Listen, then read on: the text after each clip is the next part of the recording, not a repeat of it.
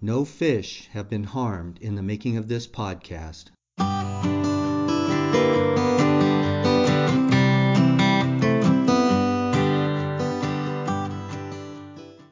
I'd like to welcome everybody aboard and thank you for joining Talking Bass in PDX, the Bass and Warm Water Forum for the Northwest. Hi, I'm Don Clark and I'll be your host. This is a very special podcast because I'll be featuring the June program for the Oregon Bass and Panfish Club. Due to the governor's orders back in March, the Oregon Bass and Panfish Club general meetings have been put on hold. During the monthly meeting, we generally have a guest speaker, and with the technology we have today, we saw no reason to stop the programs. All of our meetings are open to the public, but if you'd like more information on Oregon Bass and Panfish Club, please check out the website at www.oregonbassandpanfishclub.com. I will also have that site in the show notes. With me today is a very special guest. He's a graduate of Oregon State University, and he's been a professional bass fisherman for the past 32 years. In 2002, he was a Bassmaster Classic winner, and in 2003, Bass Angler of the Year. But back in 2015, he became the executive director of Cast for Kids. Jay, welcome to the podcast. Thanks, Don. Glad to be here with you. How are you? Good, thank you. Yeah, I'm so happy that things are starting to open up a little bit again and that we're getting a little bit of fishing in for a change. It seemed like we had forgotten all about working and just staying inside there for a while. Yeah, I know. It's good to get back out and have all the boat ramps open and stuff, and we take that for granted. Man, it's nice. Yeah, it's refreshing to be able to go outside and enjoy some of the beauty we have up here in the Northwest. Well, I wanted to kick this interview off because I noticed that as I was reading through some of the information about you, you've been a fisherman right out of college. How did you get started in fishing? Oh gosh, yeah. You're right. I did. I went to Oregon State, graduated in 1987. I was in the School of Forestry, Resource Recreation Management, but I never did use that degree. I just fished ever since I got out of school. But I started bass fishing in high school, and then when I got to OSU, I started fishing tournaments and stuff around Oregon, and had a little small boat all through college, a little aluminum boat, and but it got me around. Most of the little lakes up the coast are pretty small, and it was a little small for the Columbia River, but we didn't go up there too much. I'd go with friends in their bass boats when we headed up that way. But that's where I started, was back during my days at Oregon State, and then in high school prior to those days in college. So we kind of cut my teeth bass fishing around the state of Oregon, and it's still good, really good fishing today. It's fun to go back to some of those spots and reminisce about catching them there 30 years ago. We were down at Silk Coos back in May one day, and I ran up in this Fiddle Creek arm, and I remember catching a bunch there years ago, and sure enough, we both fished down the same shoreline, caught some nice bass. And it's been a fun place to learn how to bass fish around here in Oregon. Now, you had mentioned Silk Coos Lake, and I was just down at Silk Coos 2.5 weeks ago. Oh, yeah. How'd your trip go down there? We had great weather. However, we found the fishing to be difficult. We boated 5 fish between 2 boats, and when they bit, they were great, but you were fishing a lot of cast. Yeah. We think that they were spawning and that they were probably up closer to shore than what we were throwing. Could be, yeah. Did you see any on beds? I didn't. I had my glasses, my sunglasses on. I kept looking. We did catch one, the male, that his tail was pretty beat up, so we assumed that he had been on a bed. And we did catch one 19.5-inch female. And we believe that she was on a bed. So we did try Fiddle Creek, because I know that when I talked to you a little while ago that you'd said that was one of your spots. So I did head up there and didn't get any in there, but We did get a few that week. What was some of your favorite lakes over on the coast? Was Silcoos one of your favorites? Oh, yeah, that's all. That and 10 Mile and Devils always was a favorite. Back when I was in school, I'd spend my summers in Lincoln City. My grandparents had a place over here, and I'd fish Devils every night. And back then, that was pre-grass carp. This is back in the early to mid 80s, and the lake was full of that Eurasian water milfoil, and it was loaded with bass. And that's one reason I got hooked on bass fishing. I'd work all day in the summer, then I'd go out and fish from like 7 till 9 or 9:30. Days are so long this time of year, and go out and throw a buzz bait and catch 15, 20 bass almost every night on a buzz bait. I mean, you can't. You're lucky to catch one now doing that. But back then the lake was full of grass. Half the lake would mat up with water milfoil on the surface, and it caused those water skiers all kinds of trouble. So homeowners wanted to put carp in there to clean the lake up. And there's still grass carp in there 30 years later. We saw some out there the other day. They were supposed to be the type that couldn't spawn, but somehow they don't live 30 years. So somehow they've found a way to multiply. But there aren't nearly as many as there used to be, and there is some little eelgrass that's starting to come back in that lake. So there's some hope for the future there. But that was so much fun, and nobody fished that lake back then. I mean, you never see anybody bass fishing, and be able to go out and throw a topwater and catch fish like that was really a lot of fun. Yeah, I have fished over there several times thinking that there were bass in the lake, and there's been several people that said, well, there used to be bass there. I got to tell you, it kind of breaks my heart to have a lake so close to where I live. I only live about 50 miles from there, and it would be so nice to be able to run over and get some freshwater fishing in. Yeah,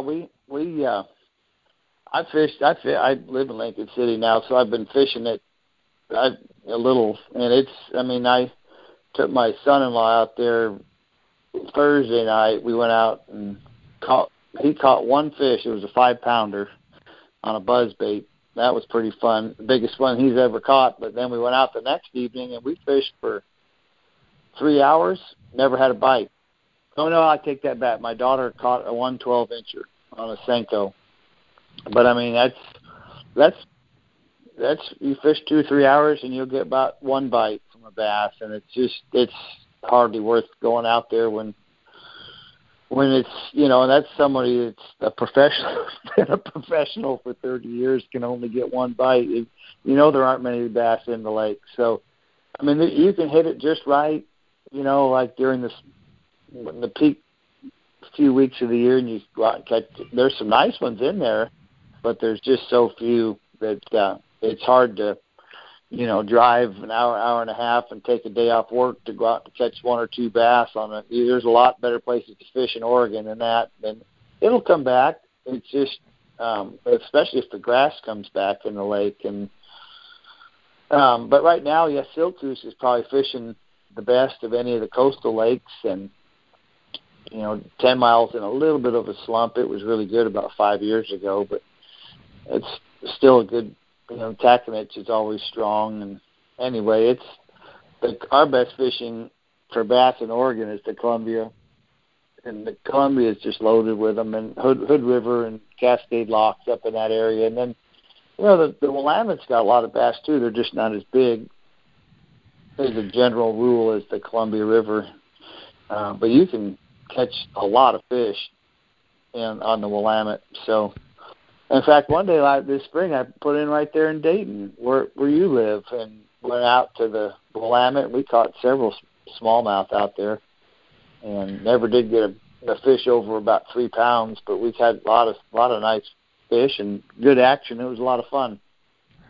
Yeah, I will say that the Willamette from about Dayton down to about West Lynn or so has been tremendous this past couple months. I have heard reports of 20 to 60 fish per day being caught. Now, the 60 fish was a long day. He was out there for 14 hours, but there are a lot of fish. I believe it. Yeah, I totally believe that. And yeah, it's loaded. It's for numbers. That's fishing as good as any place in the state for bass. And you know, the Columbia, the bass up there are just a bigger grade of fish as a general rule. I mean, you catch a lot of little ones on the Columbia too. You'll catch more big fish on the Columbia than you will on the Willamette. But our smallmouth fishing is pretty darn good for numbers, and of course there's a lot of smaller lakes around the state that are fun, but for largemouth, Oregon's got a lot of opportunity for sure for good bass fishing. Oh yeah, I mean, if a person wants to get out and fish and they want warm water fishing, there's plenty of places to go. And we just had a report. Actually, I've got pictures of the fish, but there was an 18.5-inch smallmouth caught on the Upper Willamette just this past week, and a 24.5-inch channel catfish on the same day. Wow! Yeah, on a swim bait. So I'll be darned. Probably on a swim bait, catfish on a swim bait. That's a rare feat. Yeah, Yeah, I don't think I've ever caught a catfish on a swim bait, even like up in the Multnomah Channel or anything like that. So I thought that was a pretty good one. That's fun. That's hard to do. I've done it, and I've caught several on crankbaits, but it's a rare occasion when that happens. So yeah, that's fun. Makes you think. First, you think you've got a great big old whale of a bass on there, but it's a little bit of a letdown when it starts spinning underwater, and you know it's a catfish. But, well, that's good. Yeah. Yeah. And what type of baits do you like to? What's your go-to baits? Let's put it that way. Well, that all depends on if I'm fishing for largemouth or smallmouth. You know, and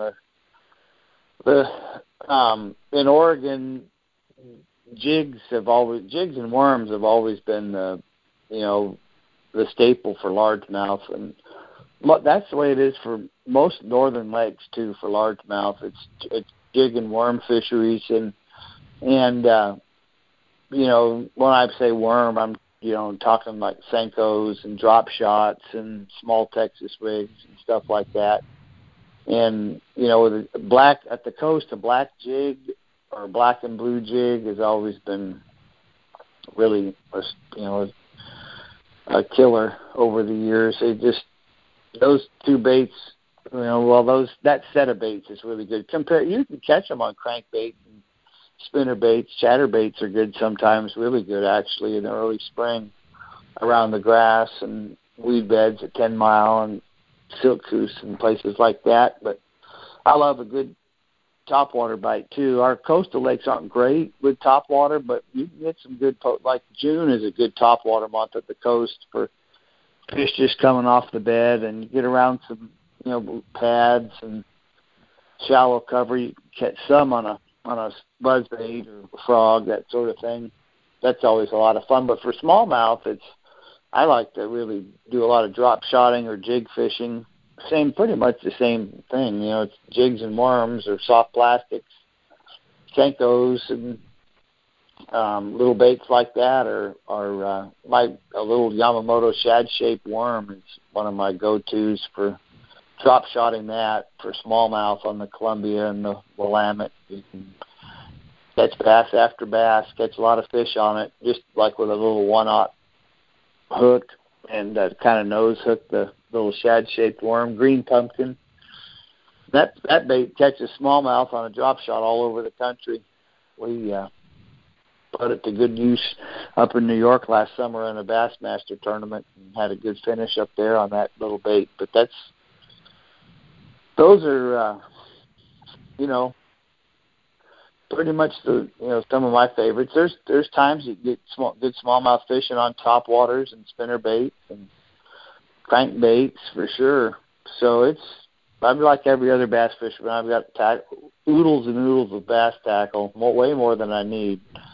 And that's because it all works, and there's always a time and a place. All of that stuff will work. So, and we've been doing a lot of drop shot fishing out here, and I was pleasantly surprised when you said that a few minutes ago about the fact that it also worked in New York. So, the techniques must be similar when you're talking about drop shot. But one of the things that's making a comeback here, and I just wanted to ask you about it because I did some research on it, and it's from the 50s, but the Ned rig, do you ever use that particular type of setup?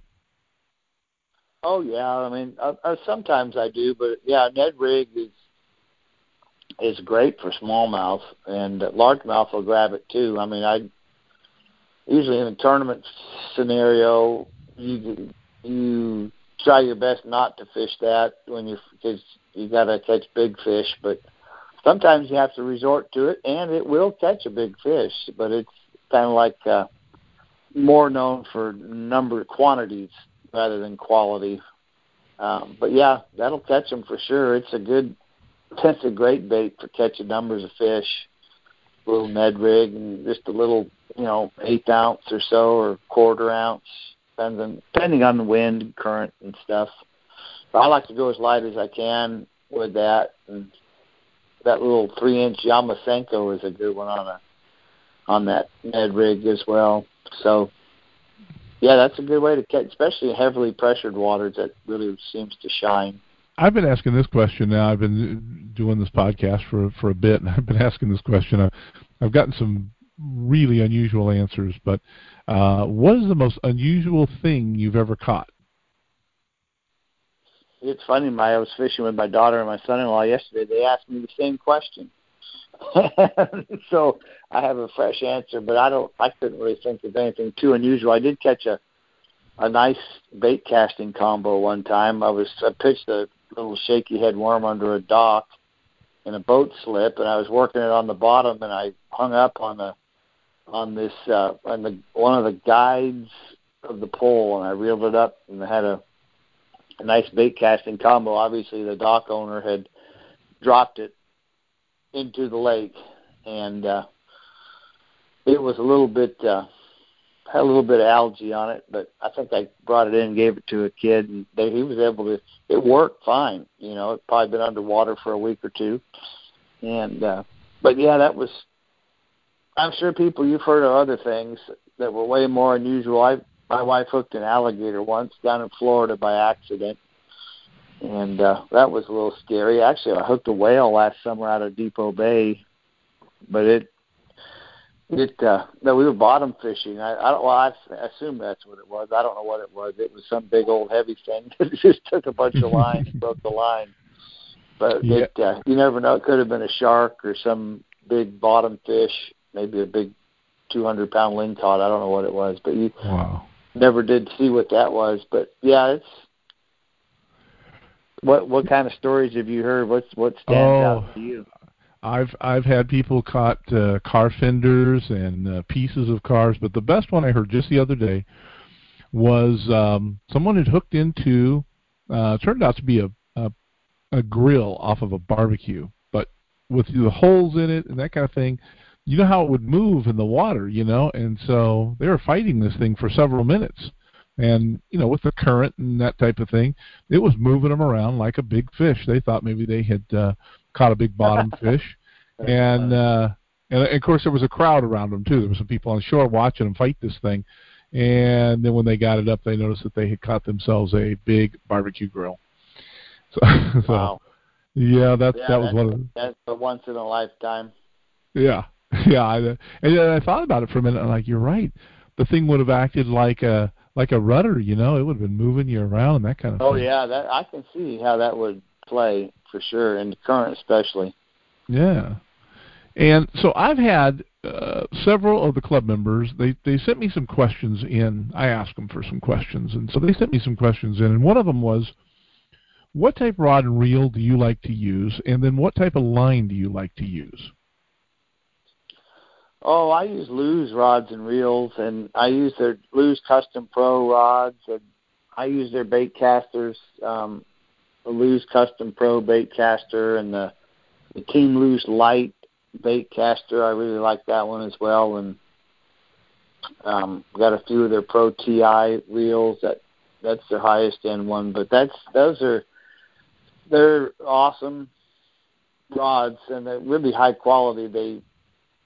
they're real durable. They don't have problems with the guides or the tips or breakage or anything. They're a great quality rod, and line wise, I use that Strike King Tour grade line. It's they make fluorocarbon grade and mono, and I use a little bit of all three of those.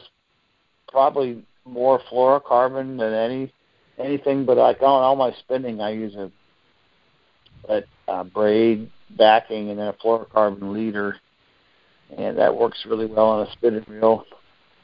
Eliminates a lot of twists. Like I remember the old days, we'd throw 8 or 10 pound mono on a spinning reel, and it's like you're throwing backlashes all day long. The line would come off the spool, but boy, that braid is sure lays on there nice. And you just tie a fluorocarbon leader, and you're good to go. Just eliminate so much trouble on a spinning reel. So, but yeah, that's the rods, reels, and lines that I use. Well, they had asked me about that, and I said, hey, I'll ask.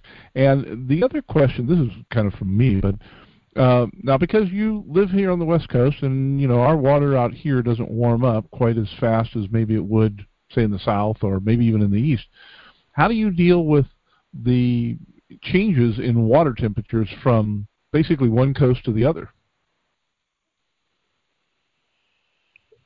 Well, the changes, you can take like the month of April, for example. It'll be, you'll have water temps pushing 80 down in Florida and Arizona, and up in the New York to Washington and Oregon, you've got water temps that are in the 50 degrees, and so it's the bass. They spawn early in the year down in the southern states, and usually by now they're pretty much wrapping it up in the the northern band of the United States, and probably up in Canada they're just starting to get on beds right now. So the water temperature changes a lot as I travel around. We just have to learn which techniques and baits seem to work best in certain water temps. And really, the water temp really dictates what stage the fish are in. They're either in the spring it's either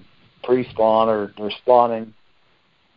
And then the rest of the year, it's pretty warm all summer, and then it starts cooling off in the fall, and that changes things a little bit too with how you catch them. But bass are catchable year round. That's what's neat about them. That's I think probably the greatest challenge and the funnest part of bass fishing is that those fish live in that lake or that river, and they're there year round. There's always a way to catch them, and whether it's no matter how cold it gets. Although I will say, once the water temp gets below 40, they get really, really hard to catch. And in the winter, I don't fish for them in Oregon. I winter steelhead fish instead. But once the water's above 40, you catch them pretty good. And of course, probably the best fishing is when it's in the spring, like March. March and April are really good months up here, just as that water's starting to warm up. You catch a lot of those really big fish early in the spring, and like they're around Dayton and Newburgh. March is when you get the really big smallmouth there. And in April and later in the spring you get more numbers, but not as many bigger fish. So it's so fun. There's always a way to figure them out, no matter what the water temp. Well, it's interesting that you bring it up that bass are year-round fish, and I think it was 5 years ago that they opened up Henry Hagg Lake out of Forest Grove. And they said, okay, it's going to be open 12 months a year now. And at that time, I was heavily involved with the Oregon Bass and Panfish Club. Although I still am, but I was more involved.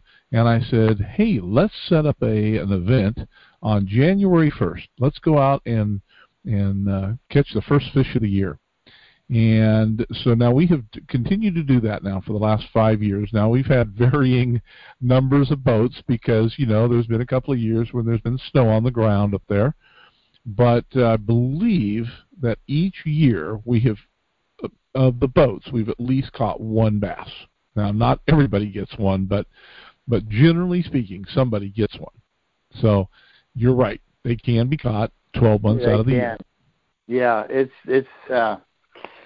is really slow. Like in Oregon, once you get to about November through February, it's tough. I mean, that's why I just steelhead fish in the wintertime, because that's more of a peak season for those fish, and they like that cold weather, but cold water temp. But bass, they do slow down, but you can catch them pretty good. I have some friends that do well in the cold winter with a float and fly. I don't know if you ever use that technique. It's a bobber with like a crappie jig underneath it. It's just a way to, and the smallmouth especially are susceptible to that. But if you get that around a smallmouth, they'll bite it in the wintertime when that water gets really cold. They do that a lot at Shasta and some lakes, and they'll back in the south is where that technique started. But that's a good cold water technique. You ought to try that in your January 1st next year in your little club tournament. But you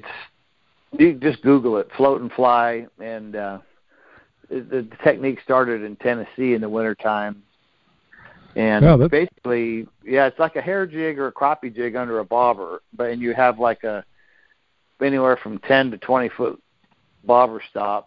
So you're getting it down there to where the fish are, down fairly deep that time of year. And it just, if there's a little breeze blowing, it makes that bobber move just enough to impart just a little shiver to that little crappie jig, and it's moving super slow, which the bass, when the water's 39 degrees, their metabolism is slowed way down, so it kind of meets their mood, and it's actually kind of fun to catch them. I know at places like Shasta, a guy won a big tournament down there a couple of years ago doing that technique, catching spots off bridge pilings.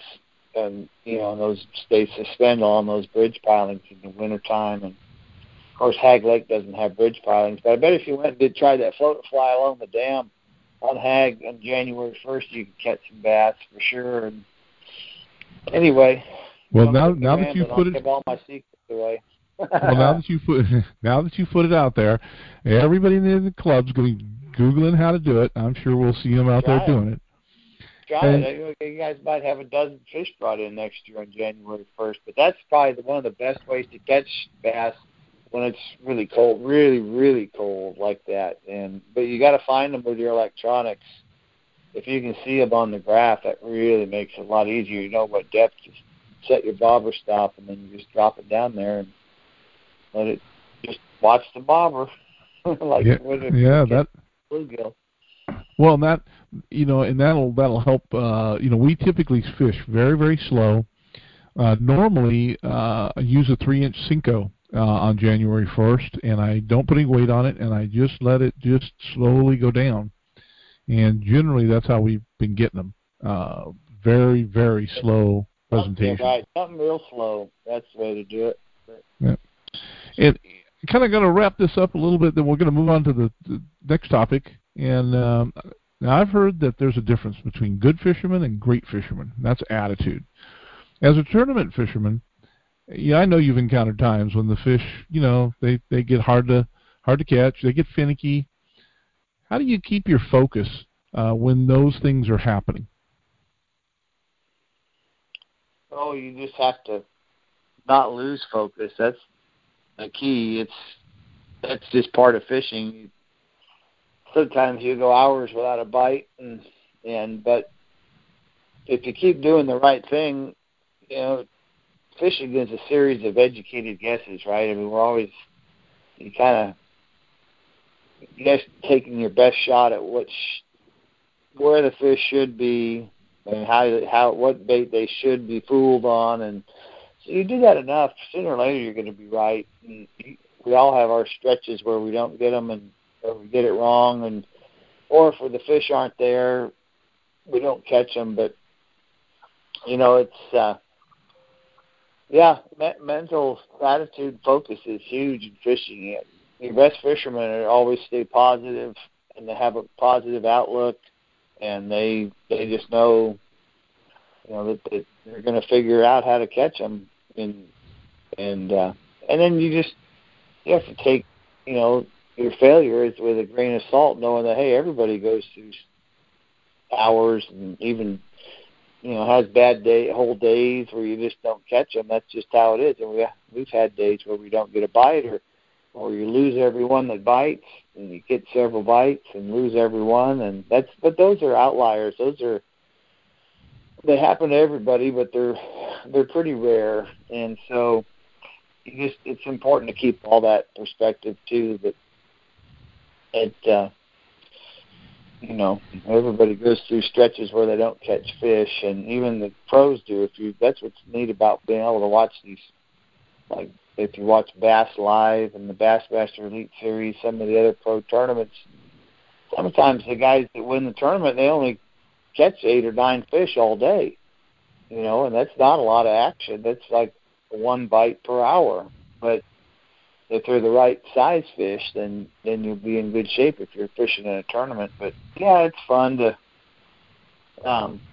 You just have to love it. If you enjoy being out there, even when you're not catching them, then you've got the right positive attitude, and you'll stay focused and keep going because you love it. And sooner or later, you'll get around some fish, and they'll bite, and you'll back on track. And but that's why I guess most of us do it, because we do love it. And even if we could go several days without catching one, we'd still love it. We were kind of hopelessly in love with fishing, so we just keep grinding away. I had, I get quite a few emails, people commenting, about the podcast and that type of thing. I got one the other day from I believe he's a police officer out of the local area here, and he was telling me that he uses fishing for therapy. And I was thinking to myself, therapy? If I'm not out there catching a few fish, then I'm going to need some therapy. But he uses it just to go out and fish. Right. So, but I have to catch a few now and then. Well, absolutely, yeah. That's why I go, is to catch them. I mean, some guys go, but that's the thing about fishing, though. There's a lot of ways to enjoy it, and some people they're driven by the desire to catch as many as possible, or to win a tournament or whatever. And then others, they go for social reasons, to fish with their child or their grandfather or their brother. And then others go just for the solitude, peace and quiet, get away from a stressful job like being a cop or something that has a lot of pressure. And you just go to unwind and relax and just listen to the birds sing and take a deep breath and just relax all day. So there's a lot of different ways to enjoy it that I didn't mention right there. So it's a great sport for everybody. Yeah, and that's the interesting thing, that anybody can do it, which leads me kind of right into the next subject that I wanted to cover. And as the executive director of Cast for Kids, we've all been cooped up in the house. We're starting to get out a little bit now. And when I talked to you here a couple weeks ago or so, we were wondering, the Oregon Bass and Panfish Club folks were wondering, hey, are we even going to be able to have a Cast for Kids event here in the Portland area? And so when I gave you a call, you said, yes, we're going to have it. So, Jay, take it away and kind of talk about the event and the time frame and how we can help and how others can help that are going to be listening to this podcast. Sure. Well, yeah. This will be the 23rd annual Cast for Kids at Hagg Lake, which is really that's something amazing. It shows the power of the program. For something to go 23 years, it's got to be doing something right and got to be good that people enjoy it. But yeah, we put on a fishing and boating event for children with special needs, and we get volunteers from around the area, the West Portland and Newburgh and all around there, that they come and bring their boats and take the kid and their child and their parent or caregiver out fishing for a few hours, and then they come in from fishing, have a lunch. Usually the Hillsboro Kiwanis Club comes and cooks a lunch, and then we have an award ceremony where we honor the kids, give them a plaque, cheer for them a little bit, and it's kind of their day. We do it all for the kids. We just do it for their benefit, and it's a lot of fun. So, we currently have registration open at castforkids.org, and you can get on there and register as a boat captain or a shore volunteer or as a participant, whatever one category you fall into. But we opened registration just last week for the Hag Lake event. So, I talked to Washington County I guess it's been about a month ago now, their Parks Department, and we're on track to have the event as long as we don't, the COVID-19 doesn't go backwards, and, we have to scale back in our phases that we're reopening in, and we'll be fine to do an outdoor event at Hag in September. So, in fact, we have a Cast for Kids next Saturday down at Emigrant Lake in Medford. But Jackson County down there has had no trouble at all with the virus, so we're good, clear to have a Cast for Kids down there. And I know Washington County's had a few more cases than most counties in Oregon, but still, I think it's less than one person per 1,000. It's still pretty light, so that's good. So I say all that to say that we're very hopeful that Cast for Kids will happen in September, and things would have to go bad, and and that's most likely not going to happen. So I know the kids are thrilled to go fishing, and it's always fun to take them and put a big smile on their face. So that's how folks can do it. Though the Bass and Panfish Club has been wonderful over the years, decades actually, of supporting this event and having club members come out and volunteer to take the kids fishing. So thanks to all the members of the Oregon Bass and Panfish Club that have volunteered in the past at Cast for Kids, and we look forward to seeing you again this year. It's on Sunday, September 13th this year. It's always the Sunday after Labor Day weekend that we do Hag Lake. So the 23rd annual Hag Lake Cast for Kids. Look forward to seeing everybody there. Well, that's great. And again, that is castforkids.org to register. And I'll have that in the show notes for everybody. We will. Yeah, if you want to put the actual address, you can go to castforkids.org and search for an event, find Hag Lake, and then register there. Or if you type into your browser castforkids.org/event/Hag Lake, that'll take you directly to the registration page. Well, that's perfect. I will do the search, and I will put that in the show notes so that folks can get right to that and get registered, because that is an event that this club really, really enjoys. And I believe, now don't hold me to this, but I believe that there may be a couple of members who have gone every year to that. Now, I haven't been around that long, but I've been going for several years now. And they just love going out there. They love getting the kids in the boat, and sometimes it's just a fun boat ride, and sometimes we get into a bunch of fish, and they just love it. Oh yeah, the kids, they're just thrilled to be there, and a fish is a bonus. The boat ride is a thrill, and just being encouraged and knowing that being around other kids that are of special needs is where they're included and they're part of the program. They're not somebody that sticks out as an outsider that feels awkward. They feel like they belong at Cast for Kids, because the event is all about them, when we're actually like throwing a party for them. So they're the welcome special guest of the day, and we're there to put a big smile on their face, and that's what we do at Cast for Kids. So yeah, it's fun, and look forward to seeing everybody in September. Yeah, I think it's going to be great. Now, on the website, if they're looking, does it kind of tell some of the details about what the social distancing and special things that we're going to need to do?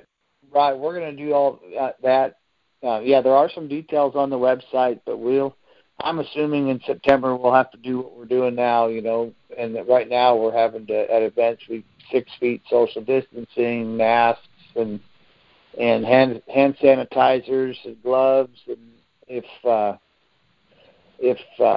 then the lunch, we usually have a buffet style lunch that, and this year we're doing sack lunches, so there's no food that's laid out for somebody to cough on or whatever. We're just going to provide a sack lunch to everybody when they come in from fishing. So the events will look a little bit different than they have in the past, lunch-wise, and maybe folks will be wearing masks, but you can still go out and have a ball, and go boating and fishing and have fun out there. So that's what we're all about, and we just make some adjustments with this, the virus. We're having to do things a little bit differently, but we just make an adjustment to it and go for it. There's no reason not to go fishing just because you might want to have to wear a mask or keep your distance from folks. So anyway, it's going to be a good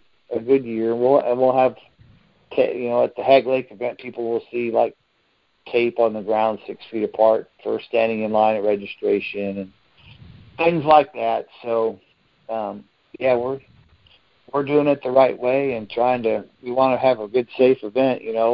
Our precious children deserve us doing the best we can to keep them safe and follow the guidelines. So that's what we do at Cats for Kids. Well, I think it's a great event. I mean, I've always enjoyed going. One of the years that I went, I had 2 boys in the boat along with a parent, and one of the boys was not handicapped. The other little boy was I can't remember now what the issue was, but he had some things going on, and the one little boy that was the special guest, he's like, boy, I'd really like to go fast, and my boat's not terribly fast, but it's fast enough. And so we started to take off once we got past the no wake zone, and the brother, the younger one, he says, I'm scared, I can't do this. And so we slowed down and got off plane, and the older brother, the one that was the special guest, he says, he leans over to his dad and he says, you think we can take him back to the dock? Oh, that's funny. So I can go fast. And so I finally got the little brother. I turned him around. I set him up in my in the center of my boat there where my rod locker was, so that his back was to the water, so that he couldn't see how fast I was going. And I said, now look, it's real tight in there. So I said, you're going to be kind of squeezed in that little box right there. And I said, you'll be just fine. And I got the boat up on plane. I never told him that we got up over 40 miles an hour. But that was the funniest story. Yeah, it is funny. Yeah, the kids love the boat ride. It's a thrill. I mean, I remember the first time I went in a bass boat over 30 miles an hour, and the water goes zipping by, and everything's moving real fast, and it's fun. It's a fun time, so it's fun to be able to share that experience with these kids and provide an opportunity for them to come outside and go boating and fishing. It's great. So we couldn't do it without all our great volunteers like you and other folks from the Oregon Bass and Panfish Club. So thank you for all you've done. Yeah, and we've actually, we've been talking about it already, and I know that in the past they've been giving out some tackle boxes, and I believe they're going to do that again this year, if I'm right. And that some of the club members are donating, a little bit of tackle here and there to them, so that when the kids open the box up, there's going to be a little bit of a few goodies in there for them.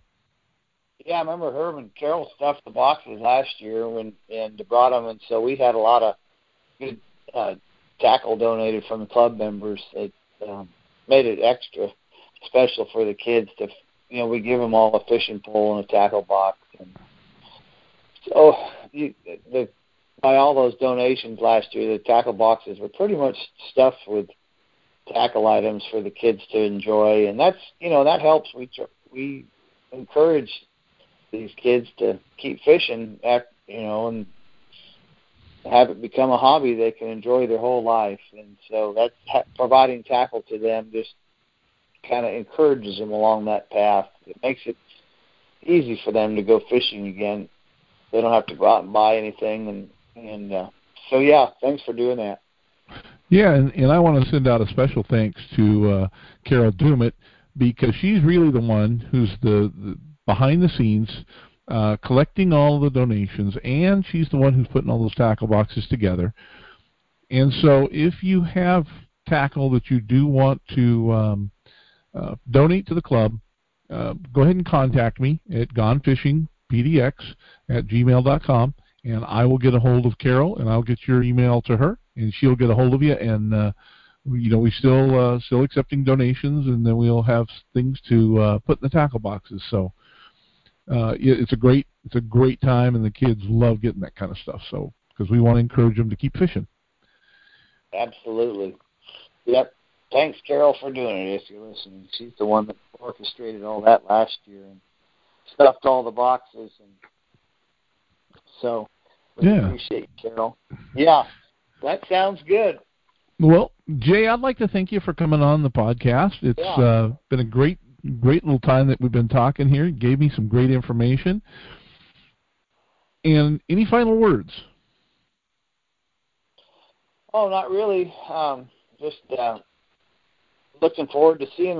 I'll see a lot of your members out there at Tag Lake at the Cats for Kids September 13th. So just everybody stay safe, and we'll see you at Cats for Kids here in September.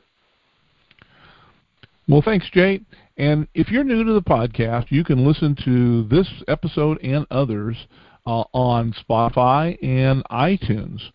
For show ideas and feedback, email me at gonefishingpdx@gmail.com.